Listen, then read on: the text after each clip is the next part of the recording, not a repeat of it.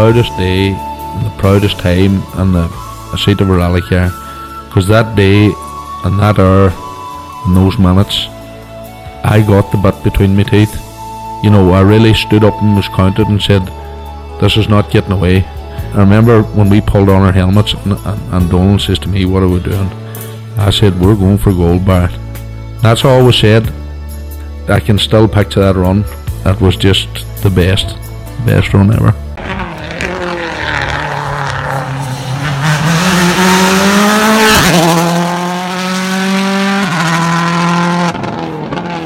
Welcome along to Krunching Gears, the rally podcast. You know, what can we say? It's a quiet time, there's not much happening on the stages, but we're going to keep talking. You know, we had the absolute pleasure of catching up with Becs, William and Luke Barry. Connor, like, what can we say? You know, two ultimate professionals talking to us. Look, it was a chance for us to learn something. Yeah, don't know what we probably should have learned more. We should have listened more to the talking. But no, two consummate professionals, and you know, in world rallying. There's no other nice way of putting it. That's just what they are. The cream of the crop. Like Becs, you know, the ultimate pro, and you know, if we could just sit back and just enjoy what she says, like she is a wordsmith. Her voice is synonymous with the sport. It's a pleasure listening to her. Look, I could sit and listen to Becs for hours, if not days, and you know, do when WRC Plus is on. But just the stories that Becs has, the knowledge that Becs has, she can bring us the personality. She can tell us what goes on behind the scenes. So it's lovely to sit down and to hear, you know, her thoughts and her views on basically the WRC or the sport we love. Yeah, and look, you know, he seems to be one of those guys that's been about for the last 30 years, and like we forget he's not even turned 30 yet. Like, for somebody so young, he has such knowledge. Listen, it's incredible what he knows. Really is, you know, deeply versed in the sport, knows his stuff inside out, not afraid to give an opinion, and you know, most of the times it's a really accurate and knowledgeable opinion as well, and you know, value what Luke has to say and contribute when you read his writings, or you know, you hear him on a podcast or whatever, not just our own. So you know, very well informed guy and a lot of time for him. Yeah, and like, you know, he, like, the two of them, so given of their time. You know, this was recorded in the days of Christmas, and like 101 things to do. We all have 101 things to do in the days leading up to Christmas, but to take the time out and come and talk to us and, you know, give us their thoughts, it just blows my mind. Yeah, look, you know, again, as you say, it's a busy time of the year. They were very, very giving, very generous of the time, and it was lovely to hear, I suppose, reflect on the year that we've had in 23 and looking ahead to what's coming in 24. Yeah, I think we'll catch up with, that'll be, first of all, we'll hear from Becs. It's been a difficult year in some many ways. It has been a very difficult way. I think a difficult year in one way in particular. You know, before we can even really look back at anything that happened in 2023 competitively WRC.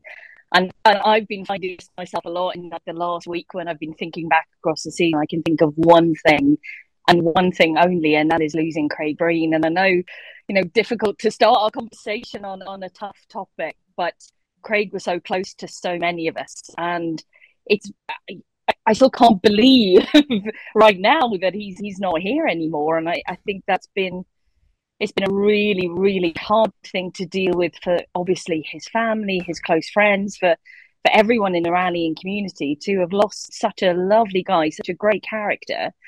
It's the one thing that stands out from the season for me. I can think of nothing else, especially this time of year. I think when, you know, you're drawing loved ones closer and someone's missing.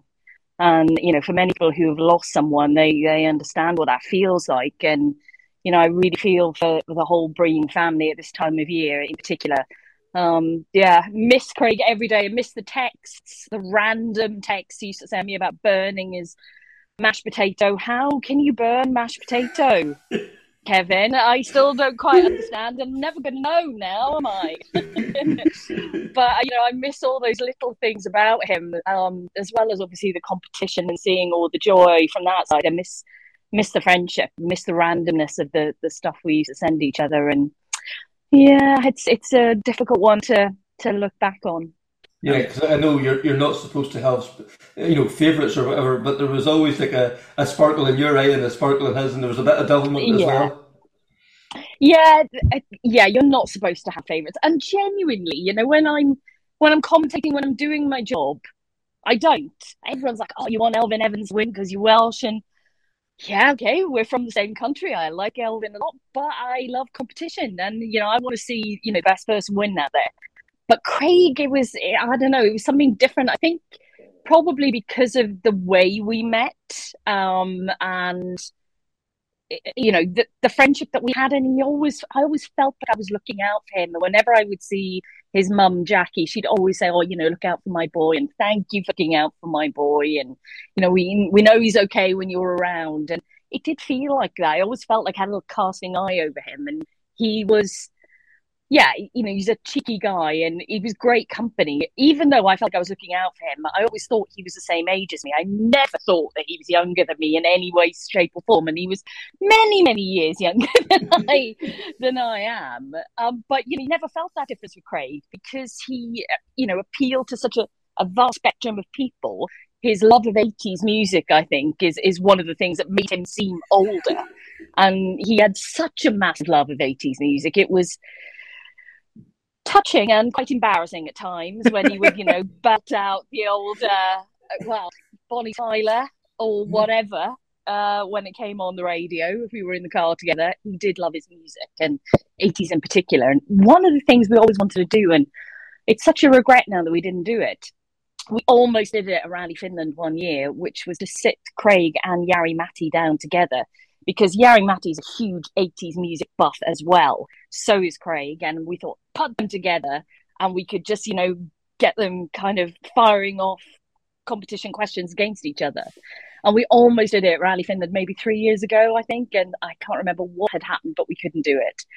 And I think that would have been epic. I think I probably would have gone with a Jari Matti win there, maybe, because his knowledge of everything was just incredible. But Craig was pretty good on his 80s as well. So I think it would have been close. And does their driving ability match their singing ability? Well, they're very, very different driving ability. Definitely. Very harshly different styles. And I think Jari Matti would be saying that he is definitely the wilder of the two, if you were to compare them in that sense. But there were many, actually, when you think about it now, they were quite similar in their passion for the sport, because we know how much Jari Matti loves his rallying, and that's all Craig knew and loved. I remember him telling me once, it was a funny incident that we had, I can't remember which rally we were at, but a New Zealand journalist had turned up. It was the year of the Rugby World Cup, so we're talking now 4 years. Was it Rugby World Cup? Yeah, it was. Or maybe it was the build-up to the Rugby World Cup. Anyway, Ireland had just beaten the All Blacks, basically, which is a huge thing, for Ireland to beat the All Blacks, massive. So this Kiwi journalist sits down with Craig. I'm at the table as well. And he said, first thing I've got to say, Craig, is, congratulations on the win. And Craig's a bit like, what's he talking about? What's he talking about? Thinking, have I won something? And I knew exactly what he meant. So I was like, the rugby, Craig. Oh, right. We won something, have we? I was like, he's beaten the All Blacks. Oh, he said, if it doesn't have an engine, I'm not interested. And I just remember sitting there going, oh, how could he not know Ireland beat the All Blacks? But he was that, if it didn't have an engine, he really wasn't the least bit interested. And yeah, him and Jari Matti very similar in that sense, in that passion, for motorsport, for rally in particular, was so huge. And it's what I think really appealed to everyone out there who watched him, listened to him, is just his absolute joy and his love of the sport, which it's a big miss for us now, because it infuriates me sometimes that people say we have no characters in rallying anymore. And you think, well, we lost a huge one this year and you didn't appreciate him when he was here. So open your eyes, people, and look, because there are characters around. You're just not seeing it the way you should. Mm-hmm. And look, to bring you in, What would you say Craig's legacy is, or is it too early to tell, or is there a definitive thing we can say about him? I don't think it's too early, sadly. I think with all of these things, naturally there comes a point where, as Beck said, for me as well, I didn't know Craig particularly well, but it's still very hard to believe what happened. Doesn't feel like it. You do kind of just sort of feel like you're going to see him somewhere, but we know unfortunately that's not the case. But I think the thing that really warms my heart now is the formation of the Craig Breen Foundation, which is effectively an idea Craig had himself. He'd already made steps to try and support the next up and coming breed of Irish drivers. Even a few days before the accident, he was there at a test day helping them out, completely a surprise and a completely off his own bat. Nobody asked him to do it, and I think that's a very great encapsulation of the man as well. Just his passion for rallying went far beyond his own career and his own interests. It was for everyone. But he was just the most giving soul I think you can imagine, as that typified. But it's little things like, as Beck said, we're not meant to have favourites, and we don't have favourites. But you get to a stage end, and you felt like you'd sat in that car with Craig, and I think that's the thing that really sets him apart from others. Because none of us here know what it's like to be competing in a WRC car, a Rally One car. We don't have the skills or the money to do that, but we felt like we were Paul Nagel for those however many kilometers that were there. It was a really special gift that he had to be able to relate to so many people, and it's difficult if you're at that level to truly relate to everybody else, because you are kind of held up on a pedestal with everybody, and so you would be. But Craig was always just Craig. He was never Craig Breen, the WRC star. It was Craig Breen, the man, the driver. He was just Craig Breen. I've kind of gone off on a slight tangent there, Connor, but I think it's great. I'm enjoying it. Like, keep going. But he was, yeah. I shouldn't come across all preachy or offering advice, but I think if there was anything we could all learn from Craig, it's just to appreciate what you've got and enjoy what you have in front of you. He was always brilliant at that. Even last year when things were difficult, you always sensed that there was catch him at the right moment. He was still Craig. You could see within him, and for that, I'm just so glad that he, and I guess we all got to see Sweden this year as well. It was, I remember, I can't remember what stage number it was, but it was the Bratby stage. We all know the famous clip he gave Seb Marshall, but I found myself watching that back on repeat just afterwards, because I just felt such a warm sensation watching it. I could feel the joy radiating into me with what he was having, and it was just so nice to see a driver back to the level he should have been at. So it's very hard to put into words. I think, as somebody told me, and embarrassingly can't remember who it was, but I'm sure Ireland will find another world-class rally driver, but you won't be able to find another Craig Breen. I think that's the ultimate way to put it. He was one of a kind. But I'm really happy to see that, to go back on myself and loop, I'm really happy to see that the investment is being put into to help the youngsters, because it's what Craig ultimately wanted to happen. So I think it's brilliant we've managed to get that system on board. And I guess the ultimate way to pay tribute to it would be to get another driver back to where Craig was, because that's what he would have loved most to see himself. And Becs, sitting in the commentary box and goes to stage end, and like, I'm sure there was an anticipation. What's Craig going to come out with next? There always was, good or bad, actually, but more the good, especially when you knew he had a good time and you could see the splits. You knew it was either going to be third, second, or fastest. You didn't know what was going to happen, but I still remember the stage end, actually, when things had gone wrong in Rally Sweden last year. And, they'd gone off pretty early on, and they'd come back and restart rules. And we were on board with them at the start of a stage, and we could see that they were looking, both Paul and Craig were smiling and looking to the side. And then they started laughing. So they're looking at something in the field that's adjacent to them. And Craig says something like, "Oh, they look like they're enjoying that." And we're thinking, what? We can't see because we've only got on board. What the hell are they talking about? And they were just meandering then through the stage. They weren't setting any real pace. I think it was Sunday evening. And, the only thing we were talking about in commentary was what on earth were they talking about, obviously, at the start of the stage. So they get to the end, and I think it was Marshall again, And he was struggling, I think, at that point actually with what to ask them, because they had nothing to fight for. They were just waiting for the power stage. So he said, "Oh, forget about the time." He said, "We're more interested in what on earth was going on at the start." And he said, "Oh, you saw that, did you?" He said, "Oh, a marshal was eating a sandwich in the field at the side of us, and it was a big baguette, and they were really chewing down on it. And Paul and I thought, oh, that looks really nice, but we wouldn't like it if it had butter on it, because neither of them like butter." And it was just like the raw honesty of him saying about the sandwich, but even saying about the butter as well. It's because he was so real. It was always a real answer that you got from Craig, be it good or bad.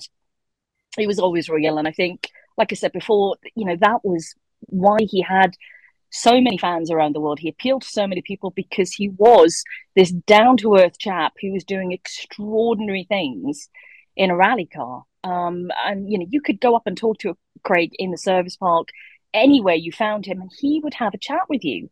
And sometimes to his detriment as well, because he'd talk to anyone. And actually very similar to Yari Matti in this sense. They're both very similar characters.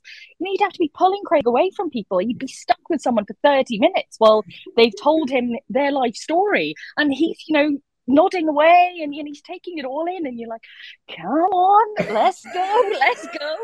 But he would never, break them off and say, oh, I've got to go. He was always like that. He loved chatting to people. He loved chatting to rally people. And yeah, getting him through a service park was quite a difficult job, because he would happily talk to anyone and everyone. And I can't express how much he's missed. I love talking about him because it feels like, we're keeping him alive in that sense, because we're talking about him so much. And I could wax lyrical for the entire of this podcast on Craig alone. I mean, I've spent the past few days looking back through pictures of the year, videos, and I've sent some off to Jackie that I found of Craig, just random stuff we've done together over the years. And there's a little video which I think I'm going to post this week of him when we were in New Zealand.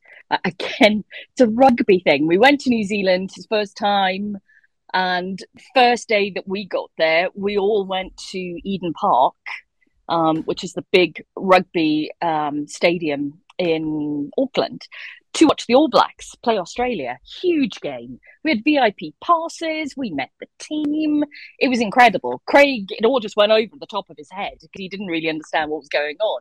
But before we actually got there, we had something called the All Black Experience, so it's Craig, Aaron was there as well, Paul, Scott, and Alvin. We all got All Black shirts with our names on, and we got a chance to kick the ball over the post in like this huge room, and we learned all about the All Blacks. So Craig had a go at kicking. Never kicked a rugby ball in his life, and he kicked it, and he managed to wedge it in the wall, which was at the back. It was all like a digital kind of thing, and he's just laughing his head off because he, out of everyone, has managed to wedge the ball.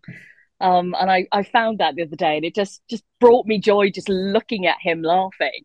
So I sent it off to the family, because anything I find, it's like you send it off. And Jackie likes to receive anything if she hasn't seen it before, because obviously, she wants to see as much of him as possible. And I think we all do.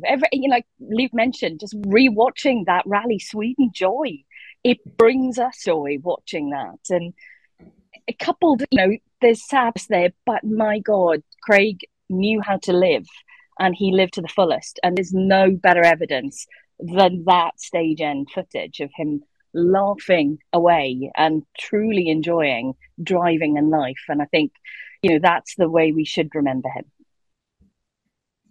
For sure. So Craig, wherever you're at, keep the smile there and keep looking down on us and looking after us, So, but I suppose absolutely.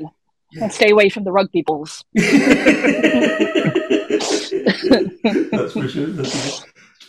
2023, Kelly Rovanpera, what can we say? This guy, 23 years of age, a double world champion. It's unbelievable. I was chatting to Mark Higgins the other day, and he says whenever he was coming up through, you had to be in your 30s and 40s to get into a works team. And then by the time he got the age, it was suddenly then, you had to be in your 20s. He has tore up that again. You have to be in your early 20s, late teens to be a future world champion. It's unbelievable what he's achieved. I think he's torn up the rule books in many, many different ways.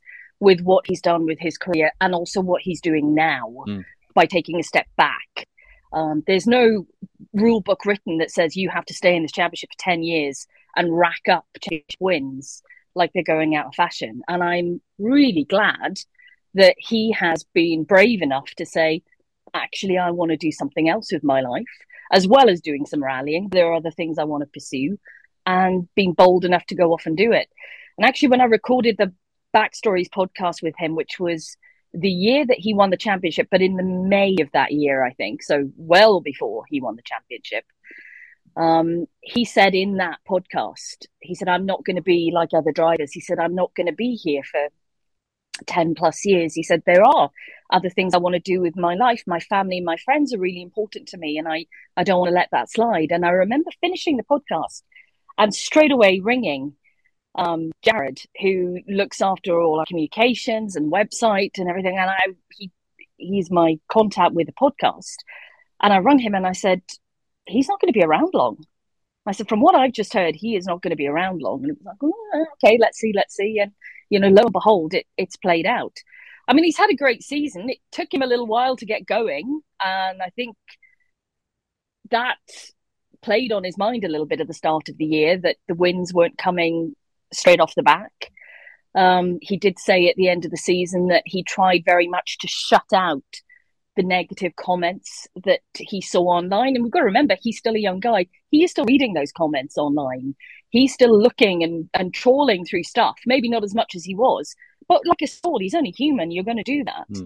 And he said he tried to ignore journalists. He ignored the written press, what people were saying about him, and just focused on himself.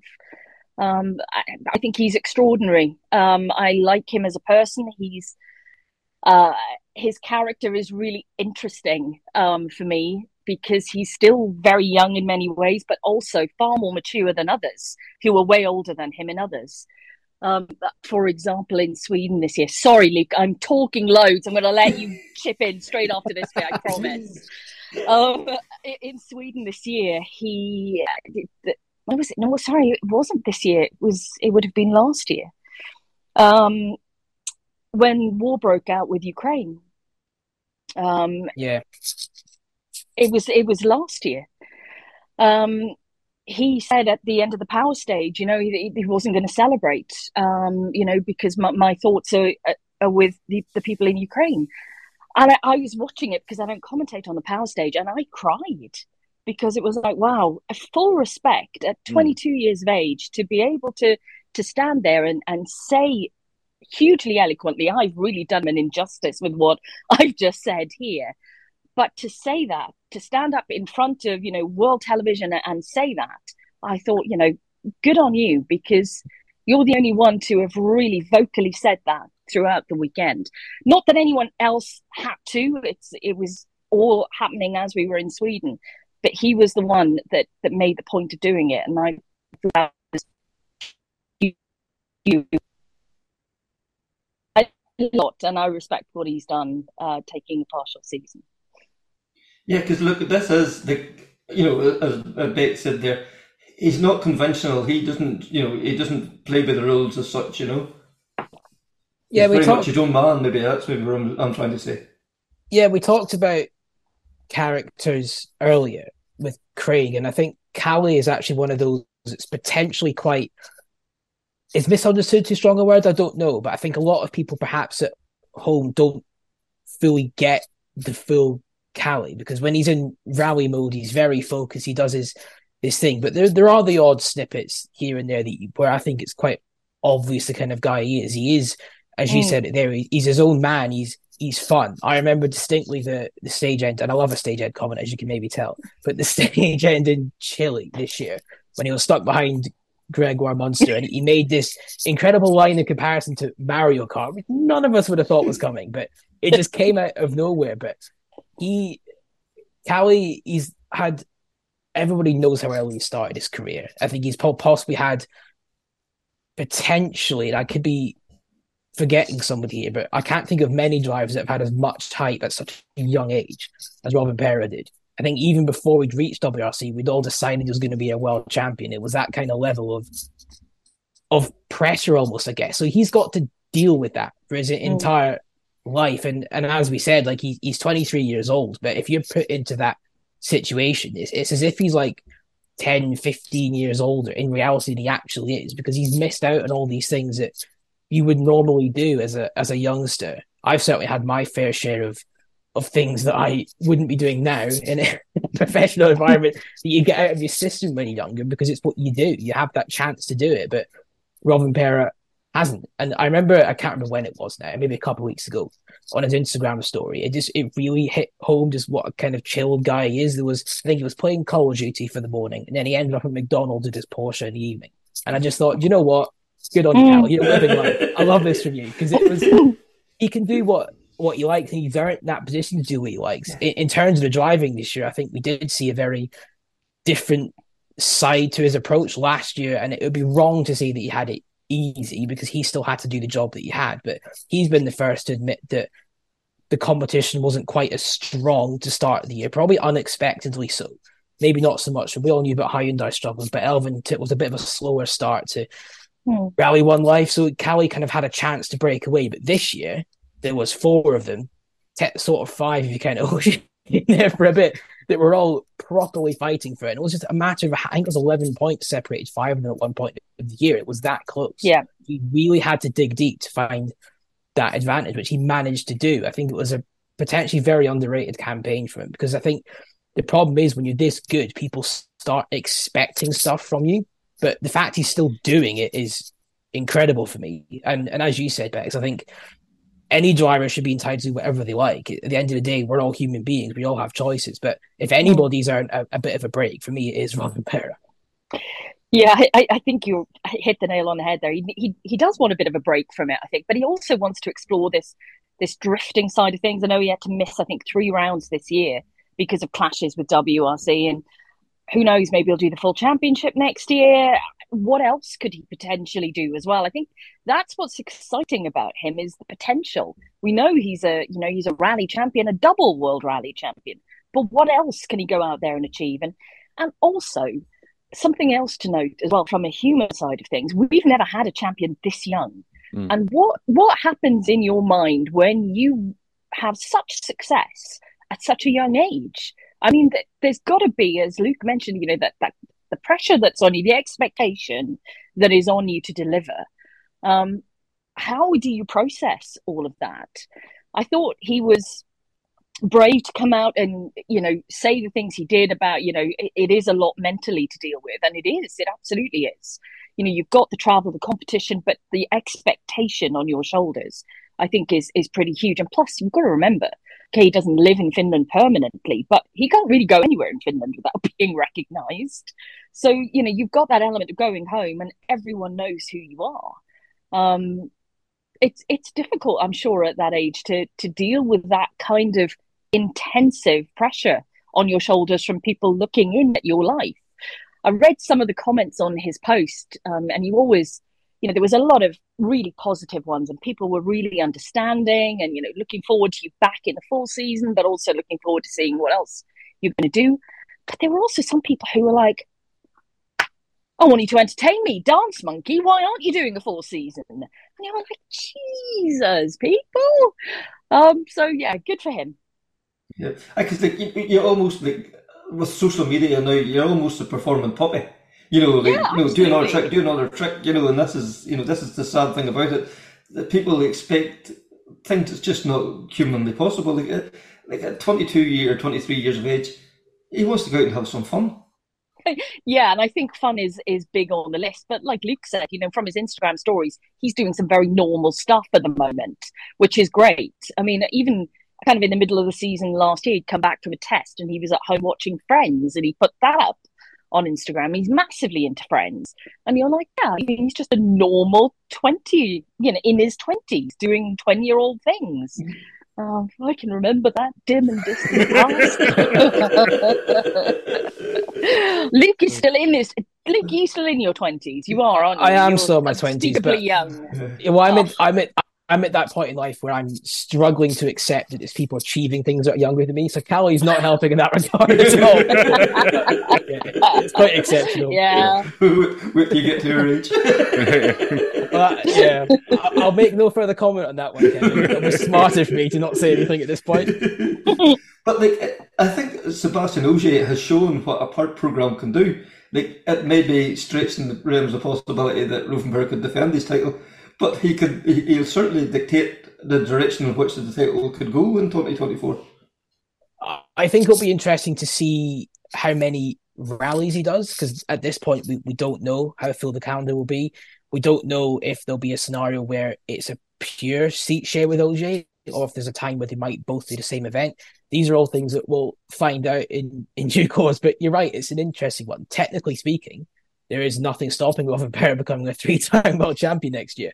It's a very bizarre concept, and it would take a lot of things to go wrong for others, but if he does enough, and you've got to assume he's going to be performing extremely well, given A, he's Kai Rothenberg, B, he's refreshed, and C, he's not going to be lumbered with the disadvantage of being first on the road on the difficult rallies. So, as you said, we saw with OJ this year, that incredible scenario where he was essentially a championship contender despite missing a couple of the first few rallies. So that's the benefit you can have by being in a different game, I guess, to the others. And that will always raise its own certain debates of, is this right for the championship, all this kind of stuff. But personally, I think it's quite an entertaining dimension and dynamic to have there. I guess if your name is Elvin Evans, Terry Newville, or Ott Tanak, you probably don't think the same. But it will be super interesting to see how well he performs and just what kind of version of Cali we get. Will we see him slightly more relaxed, just more at ease with everything? I think potentially yes, and that's not to suggest that he was a massively stressed character or looked burdened this year, but I think this title campaign took quite a lot out of him. He admitted at the end of Portugal, didn't he, that he'd had, I guess, some personal things to deal with in the lead up to the 23 season and stuff. So I think, as we said before, I think he's in need of just a bit of a refresh, to sort of discover other things. And I've no doubt that no matter how well he does next year, or whoever takes the championship crown, he'll be very hard to stop Rothenberg doing it in 25. I would suspect. So he's always going to be there, isn't he? Yeah, I think Becs, Ogier has done now the 2-part seasons, and from the outside looking in, he seems a different character now. He seems that kind of more chilled out, more relaxed vibe about him. But there's still that hard edge to him when he needs to pull in the belts and to get that extra tenth that's always there still. Oh yeah, I mean, that fighting spirit is never going to go with Ogier, never ever. I mean, it's there, and even though he is a little bit more chilled out, you're right, because he's not fighting for the championship, but when he gets a bee in his bonnet about getting a win at an event, he is full on feisty. He's back to the Ogier who was fighting for a championship. He wants to be on the top step of the podium. They all do. That's why they do it. They wouldn't be there otherwise. I've enjoyed seeing him do a partial program. Actually, I'd like him to come back and do a full-time season. But in the same breath as me saying that, I would also like to see the youngsters starting to come up as well. But for me, if drivers like Ogier and, Loeb, when we saw him come back into the championship, if they've still got it, why can't we see it? What we need is more cars and more teams to be able to do that. But yeah, Ogier next year will be an interesting one. So will Rothenberg, but neither of them will win the championship. Yeah. That's crushing my hopes and dreams, Becs. Sorry, Luke. Sorry. I'm going to go the opposite of you, haven't I? I'm going to go the opposite. Just to add quickly on Ogier, if I can, I think for me, what's been really fascinating is as we said, all he wants to do now is win rallies, and that's always been the case. But there's no, aside from obviously Toyota's manufacturers campaign, there is nothing else that matters. So the biggest difference I've noticed with him now is if he has a puncture or a problem, that before, where he was always great, was salvaging results from bad weekends, but that's effectively to him meaningless now, because all he wants to do, the championship doesn't matter, the points he gets don't matter, he just wants to win rallies. So it's been quite interesting to see that play out. When he's winning, he's happy. When he's not winning, he's potentially almost more frustrated than before, because he feels like he's not getting anything out of it. If he's not winning, then he'd be as well being at home with his boy, wouldn't he? So it's it's been interesting to see, but I too am very glad he's still around because he's still absolutely got it. I think that's very clear. Yeah, and he's world class in the way he conducts himself as well. He's a fantastic ambassador for the championship. You know, when Ogier speaks, everyone listens. He's got such a great way of promoting himself, the championship, Toyota. But he can also be, I know Luke loves a good stage end. He can be very fiery at stage ends when things have gone wrong. And yeah, he can be, as Luke also mentioned, really, really down in his boots when the opportunity to win has gone. Then it's like he just doesn't want to be there. We've seen that on a few occasions this year. But what I loved seeing as well at Safari Rally was him getting his hands dirty, helping the mechanics to fix the car at the midpoint service on Saturday, and really getting into it and showing us the Ogier who is a proper competitor. You know, he will put his hand up and say he's not the best mechanic out of the group of drivers that we've got here, but he will always have a crack at things. And I love seeing that about him because he's not just the 8-time world champion who has the posh shades and, has this air of grandeur about him. He is a very real character and he gets down to the groundwork as well. And we saw that this season again. And just sticking with Toyota just for a little bit longer, and this is probably not phrased that eloquently, but was it a comeback year for Elvin? He didn't seem comfortable in the Rally 1 cars last year. This year he finished second in the championship. And is there a bit more of a spotlight then on Elvin going into next year with Callie doing a part program? I would say something happened in Finland this year. The Finland win was important for Elvin. Something changed from that point in the season, for me anyway, watching him onwards. The win in Croatia was hugely emotional. And I think for many of us looking back at that rally, it felt like we were all floating through it because it didn't feel real at the time, given what had just happened with Craig. That was an incredible win. But I don't know, there's something changed in him in Finland onwards. This confidence, this ease, this naturalness about his driving has returned. Whereas it seemed very forced and he seemed to be, it felt like he was overdriving sometimes. And that natural speed, which he has in abundance, wasn't showing. And he was getting frustrated by it. And then it just clicked and it changed. And I think, for me, Elvin is the man to beat next year. He is the one that they are all going to be fighting against. I'm really interested to see how Tanak performs back at Hyundai because he was super strong with them in the latter half of the season before he left. And I think the dynamic between, I know I'm moving on to a team here, but the dynamic between him and Thierry moving into next year, I'm keen to see that as well. There's lots of interesting stuff to talk about, but for me, Elvin is the man to beat next year. Luke, your views on Elvin and the pressure he might face next year? It's an interesting point about Finland that Becs made, I must say, because I hadn't really thought about it in that regard. But I guess particularly to win in Finland anyway, regardless of the context, is always a big thing for a driver. It's like the one you're going to win, isn't it? So he's done it twice now, which is huge. But that was a rally that he won himself. There was no ifs, buts, maybes, no mitigating factors, nothing. Nobody could take that from it. Elvin won that because he was the quickest driver over the however many stages there were, which is a huge thing. And he hadn't really done that in Rally 1. I guess, as you mentioned as well, Becs, Croatia was just an extremely difficult weekend. As much as it was maximum points, it wasn't really a win. If you remember, it wasn't about the performance. Almost didn't matter, I think, to a lot of people. Yeah. It quickly got forgotten. But the stat I love about Elvin this year is, and I've sat and worked it out, and it's marginal, but this was his best ever campaign in WRC statistically. In terms of, I'm not sure about stage wins, but in terms of rally wins, in terms of points scored, not even 2021 beat this one, which I think is quite telling. And again, it goes back to that expectation thing. If this was Elvin of a few years ago, we'd all be amazed and surprised and toasting everything he'd done. But now, because we expect this level of him, it almost goes a bit unnoticed. I just hope that the pressure doesn't. Yeah, I just hope that the pressure of next year doesn't get to him too much. And I don't think it's the kind of driver that's going to look too much into what any of us are saying about his chances or anything. But he's in a unique position now because before he's had Ogier as his teammate.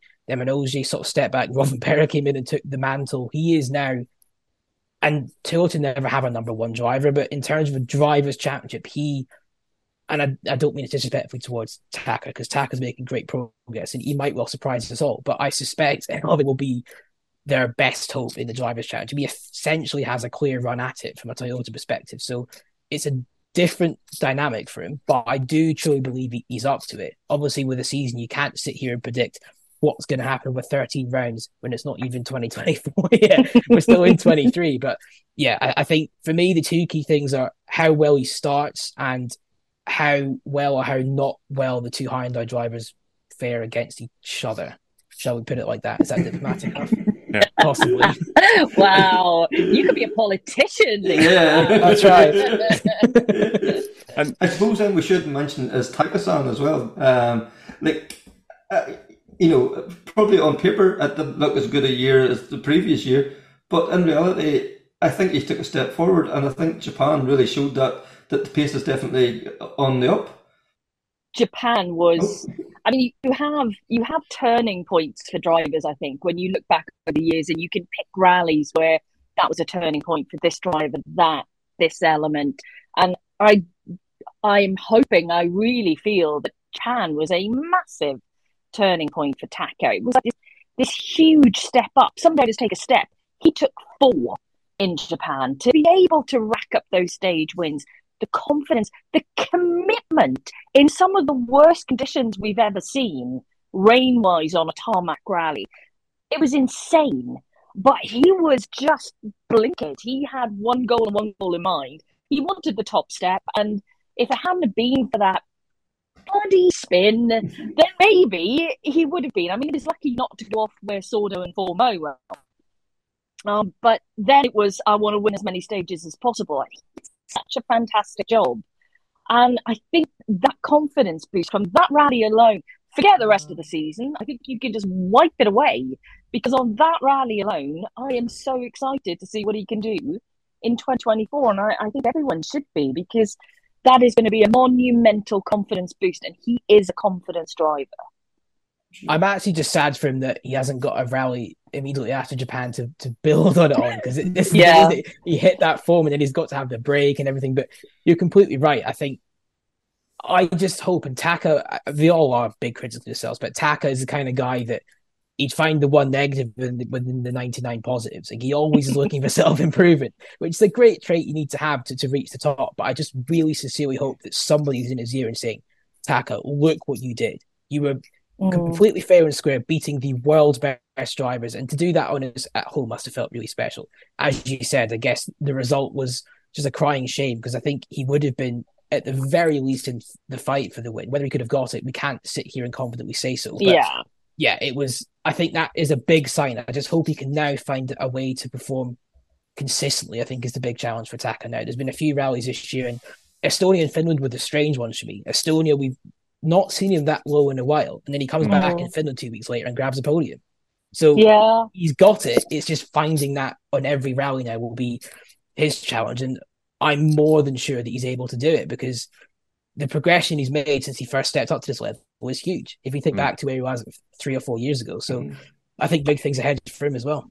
I think he's mentioned quite a few times, he's trying to find consistency in his drive. And for me, he does need that, but he also needs to find consistency of mindset, because he can plunge into these deep lows. And Aaron does a brilliant job of, boosting him up and patting him on the back when he's done well. And, he's a great psychological coach alongside him. But Taka does seem to have these big highs and then these lows. He just needs to find the consistency in how he approaches things. And I think that would help as well. Sure. And then, looking across the paddock, then to Hyundai, the old new partnership, maybe would be the way of describing it. Yeah, I mean that's gonna be pretty special, isn't it? Yeah, it's going to be interesting. Will Cyril be able to keep a cap on the fireworks, or where's it going to go in 2024? It's going to be exciting watching it. I think so, but I think one thing to mention is that Hyundai have got a killer team going into 2024. I mean, Cyril has done an epic job with that lineup, because you look at it, you've got Newville, you've got Tanak, Lappy is back, we'll see Fordo, Mickelson, who, we've all been questioning, when is he going to get his opportunity again?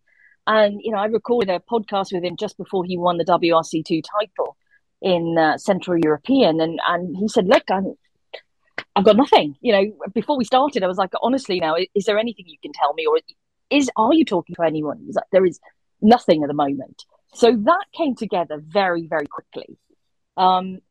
Great for Andreas, but what an incredible team. And the behind the scenes work they've been doing as well, with Apex de Maison, coming on board. And we didn't see him really on the last few events of the year because he was back at base in Alzenau, working for 2024. I think it's going to be fascinating to see the whole thing come together, because they have a goal in mind. It's the manufacturer's title, it's the driver's title. And right now you've got to look at it and go, well, they've put it all in place, ready to go. And it would be hard to bet against them moving forward. But like Luke says, there's 13 rounds to go. We don't know how anyone's going to play out yet. But it's exciting just to think about the battles that we could see. Look, maybe you want to take that one on? Yeah, I guess to echo what Beck said, in the sense of, I think Cyril's job has been immense. And it's obviously, we all know the world he's come from in Formula One. That gives him plenty of managerial experience, gives him plenty of motorsport experience. But he was the first one to admit that he's not a rally man. It's not something he's grown up with. It's something he's had to learn throughout the last year. So if you bear that in mind, and the sort of grip he's now got on this team, I think is genuinely remarkable. And he's been great value for people like me to get stories out of, I have to say. He's always got something good to say, which is always helpful. He's a great talker. He's a very good talker. Very bad to transcribe, though, because he talks very fast. So, Cyril, if you are listening, if you can slow it down a tiny bit, that would be helpful. But yeah, I think, as you said, Bex, as well, that lineup they've got next year, all 5 of them are rally winners for a start, which is an incredible sort of stat to have in there. Yes. You've got a very clear structure about how things are working. You've got your 2 full-time cars that are going for the Drivers' Championship. You've got the third car that's being shared essentially as the wingman, the support act to help the other 2 drivers and help the Manufacturers' Championship. Everything is looking like it's now in place. And I think regardless of what's gone on at the other 2 teams, you look at this and think this is arguably Hyundai's best chance ever. You factor in the fact that M Sport's lineup's a bit weaker than it was this year. You factor in the fact that Robin Perez taking a step back, and it starts to make your head wonder if this really could be their year next year. They've got, I'm repeating myself now, but generally it looks like they've got everything in place. We've skirted around it. I guess the challenge now is making sure they've got 2 full-time drivers that can get on well and get the best from each other, because I guess that's the fear, is friendly fire at this point now, isn't it? If they get in the way of each other and essentially stop the result, it'll be interesting. But it's great. We love that. It's a fantastic story to follow. And as you said, Bex, it's only been a year that Tanak's been away, which is quite weird to think about. So I remember when the press release came out in October, Spain time in 22, and to think that he's now back already is quite something, isn't it? So the world moves fast. I mean, I remember when that press release came through, because we were all at dinner on Sunday night of Rally Spain. Rally over, everything's done. And then, our communications guy got a message through saying from Hyundai, there's a press release coming out in 5 minutes' time. And it was like, what? What do you mean 5 minutes' time? He left dinner to go and type out. I'm sure, Luke, you were like, blah, blah, blah, blah, blah. Yeah, I was sat in the airport departures. And I thought, what you wanted there is to chill out. And then, nope, there you go, laptop out, get it all sorted. So, yeah, it was. Exactly. And it's only been a year. And yeah, obviously, M Sport and Oit Tanak, there were wins on the board, but it didn't go the way I think either of them expected. M Sport wanted more and Oit wanted more. And it's a partnership which has come to an end now. And, Hyundai's game again. And interesting moving forward. I don't think, everyone would look at Thierry and Oit and go, they've been head to head over the years. I don't think they have to get along. They just need to deliver for the team. But it's what Luke said. It's getting in the way of each other could be a bit of an issue. But as long as they deliver for the team, Cyril is not going to care whether they are giving each other a hug at the end of the rally or not. But there seems to be almost like a ceasefire between them. There is a more friendly rapport between them. I've noticed now, like maybe there is a thaw on those the experts. You think? Maybe not. Maybe not for long. I think they've been in different teams this year. It's been different. Obviously, it's how they are with each other when they get back together. And I think maybe we put too much emphasis on it, but then it's a story to tell. And what do the drivers keep saying at the moment? Oh, you need to be telling these stories, and you tell them, and then you get shot down for you're making up stories. I don't know what to do for the best. I think we're all in that position as journalists. But to be honest, it's not something that's massively on my radar, the whole Thierry Tanak thing. I'm excited to see Tanak back with the team because, you've got to remember that back half of the season that he had with Hyundai before he left and how incredible that was for him.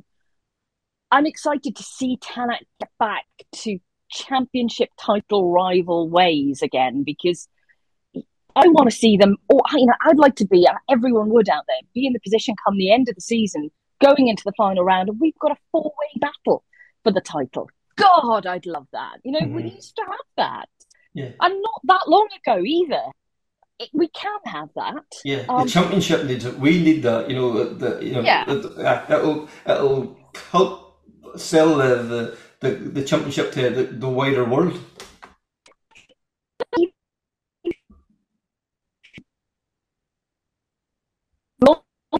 Battle, like when we've had Ogier and Elvin, or even Rovanpera and Elvin. It's still an exciting battle. It's up to us to tell that story, but the more the merrier. The more drivers you get with the possibility of winning, then the better.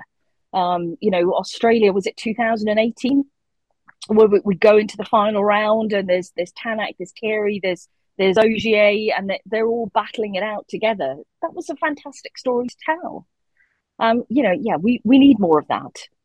And starting to look ahead to next year, with we've had the announcement of the restructuring of the points and also the potential for the non-hybrid Rally Ones. What's your thoughts on how that will help maybe liven up the championship and we move away maybe from the cruising through the early stages on a Sunday while people are saving tires for, power stage? Sundays have been the bane, I think, of the championship for a while now because of the tyre saving. No one wants to tune into a program where they're watching drivers driving slowly. Drivers don't want to drive slowly. And the solution never was to put in an extra tyre fitting zone because they'll just save the car instead. Like, for example, at Safari Rally, where it is a difficult terrain, or in Greece, they won't go full pelt because they'll save the car. So an extra tyre fitting zone would have made absolutely no difference whatsoever. I think the extra point scoring is interesting, and it's from a collaboration of everyone coming together to put these ideas in place, to brainstorm. The drivers, the teams, the promoter, the FIA, everyone has worked really hard to try and come up with a solution to make Sunday interesting. And there was a raft of ideas on the board for this. Do we just have one stage on a Sunday? Do we make a Sunday a far longer day? In the end, it's a points restructure, which, we need to make everyone au fait with when we get to Monte Carlo. And it'll take, I'm sure, a few rallies for everyone to get up to speed with how it all works, myself included. And who knows how it's going to play out? We can't predict right now, but change is always looked on as sometimes a little bit scary, or it's good. And I think in this case, we need to see how it plays out, see how the drivers feel about it, see how the audience feel about it. Is it being reflected properly? But we needed to do something. It couldn't go on the way it was. And look, is it going to make your job harder? You're doing your Saturday wrap-ups and then into Sunday, and it's a constantly shifting, backdrop of who's going to come out championship leader at the end of each event. I'm going to buy Luca an abacus for his desk, so you can just move all the, Saturday points, Sunday points. Yeah, I'll hold you to that. I might need that. You're too young to know what an abacus is, actually, aren't you? You're just Googling it there. No, don't worry. I'm a man of culture. I'm aware of what an abacus is. But, to be honest, I think for the pure rally fans, they'll snap onto it pretty quickly. I think and I'm being very careful not to have any preconceptions because we don't know how it's going to work in practice. My only fear is trying to explain this to people that maybe aren't so familiar with how rallying works. If you have the worst case scenario here is if somebody wins the rally but doesn't take maximum points, which is possible with the way this worked out now. Arguably, does that matter?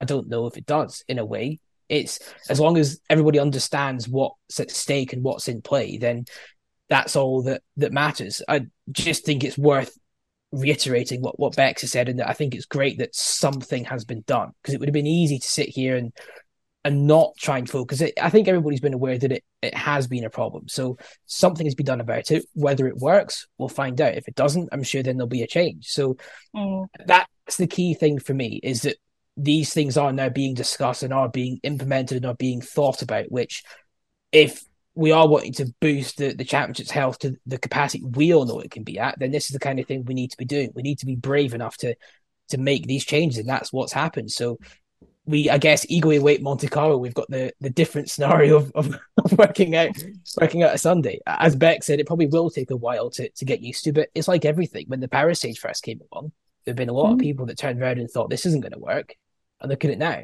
So I think we do have to wait a few rallies and see how it works before we can have strong opinions either side of the fence, I'd say. Diplomatic again, that from me.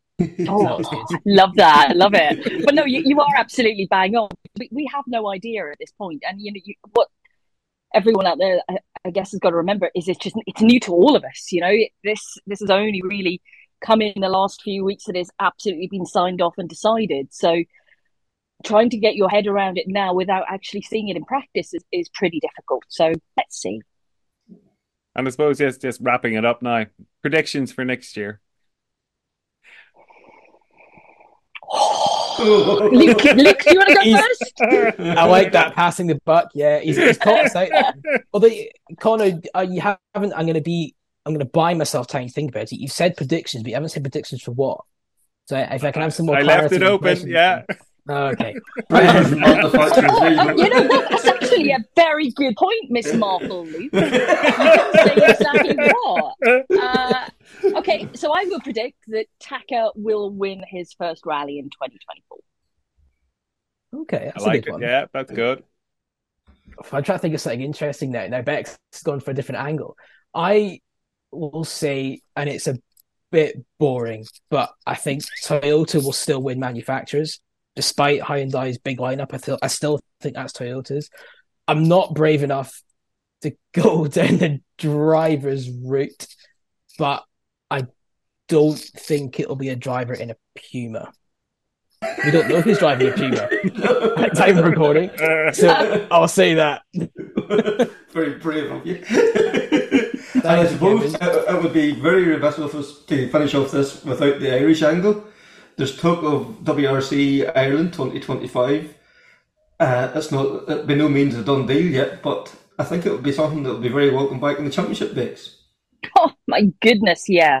I mean, I know a number of years that Northern Ireland, first up, was trying to get a deal together, and I know Bobby Willis worked extremely hard on that to try and make that happen.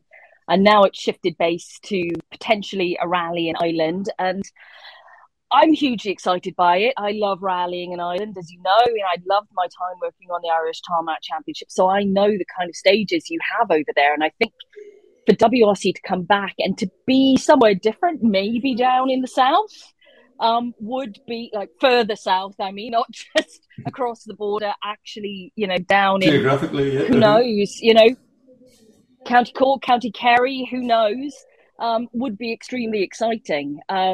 There's a lot of fever behind it at the moment. There's a lot of chat, and I love to see that. And there would be a lot of fans that would attend that event. That is one thing for sure. And look, your thoughts on it. You're a closet Irish rally fan as well. Yeah, I'm not hitting it that well. In fairness, I've been one of these people that will always die on the hill that tarmac rallying is better than gravel, and it earns me a lot of hate, but I don't care. That's just my opinion. So if there's an extra tarmac rally in the championship, then great. If it's Ireland, then brilliant, because we all know how much passion there is for it. I think it would certainly be unique, which is again something we want. Speaking from a UK perspective as well, it's not a return of a GB, but it's the closest thing we're going to get for a while, I suspect. So that would be positive. And I think above all else, if we can look back to what we talked about at the start of the podcast, I think Ireland needs this. If I'm honest, there's been a lot of positivity anyway within the achievements of Will Crichton and things like that, but it's been a difficult year in general. So I think any kind of positivity to come back to the community in Ireland would be great. But yeah, I think it would certainly be a very unique challenge. But all new rallies are great, is another thing to say. So regardless of where it is, I'm all for it. Kevin, really enjoyed the conversation we had with Becs and Luke, and it was such a lovely reflection of Craig at the beginning of the conversation as well. For sure, like the way that Beck spoke about him, you just know the affection that was there. And, it wasn't just a one-way street, there was obviously a great, admiration for Becs from Craig as well, too, when you hear the stories. Yeah, no, genuinely. And when the time is right, it'd be nice to maybe have a podcast dedicated to Craig when I think we're all in a position to talk about him properly and listen to what everybody has to say as well. Yeah, because Beck's only touched on the surface of it, but we still miss him to this day, and but it's great that he's still in our memory. Absolutely. Listen, exactly. It's good that we still remember him. Okay, and again, thanks to Becs and Luke for taking their time, chat with us, and give us that a bit of insight. It's lovely to get that behind the scenes information you wouldn't otherwise hear, or the thoughts you wouldn't otherwise hear. Yeah, because that's what we've always said about the podcast. We hope when we think that, the people watching and listening to this, they know the results from the rally. They have a fair bit of knowledge. We're not going to be repeating, who finished first, second, and third. We want to talk to the people that finished first, second, and third. The story behind the story, and it's always great to get these different insights on the sport as well. That's it. It's bringing the background to, what the engineers have to say, what the commentators have to say, what, the co-drivers have to say, or the sponsors or the tire guys, whatever it is. It's bringing that piece of extra information that, makes everybody that bit more knowledgeable about what goes on behind the scenes. Yeah. So that was the catch up with Becs and Luke. So until the next time, take care, speak soon, and bye.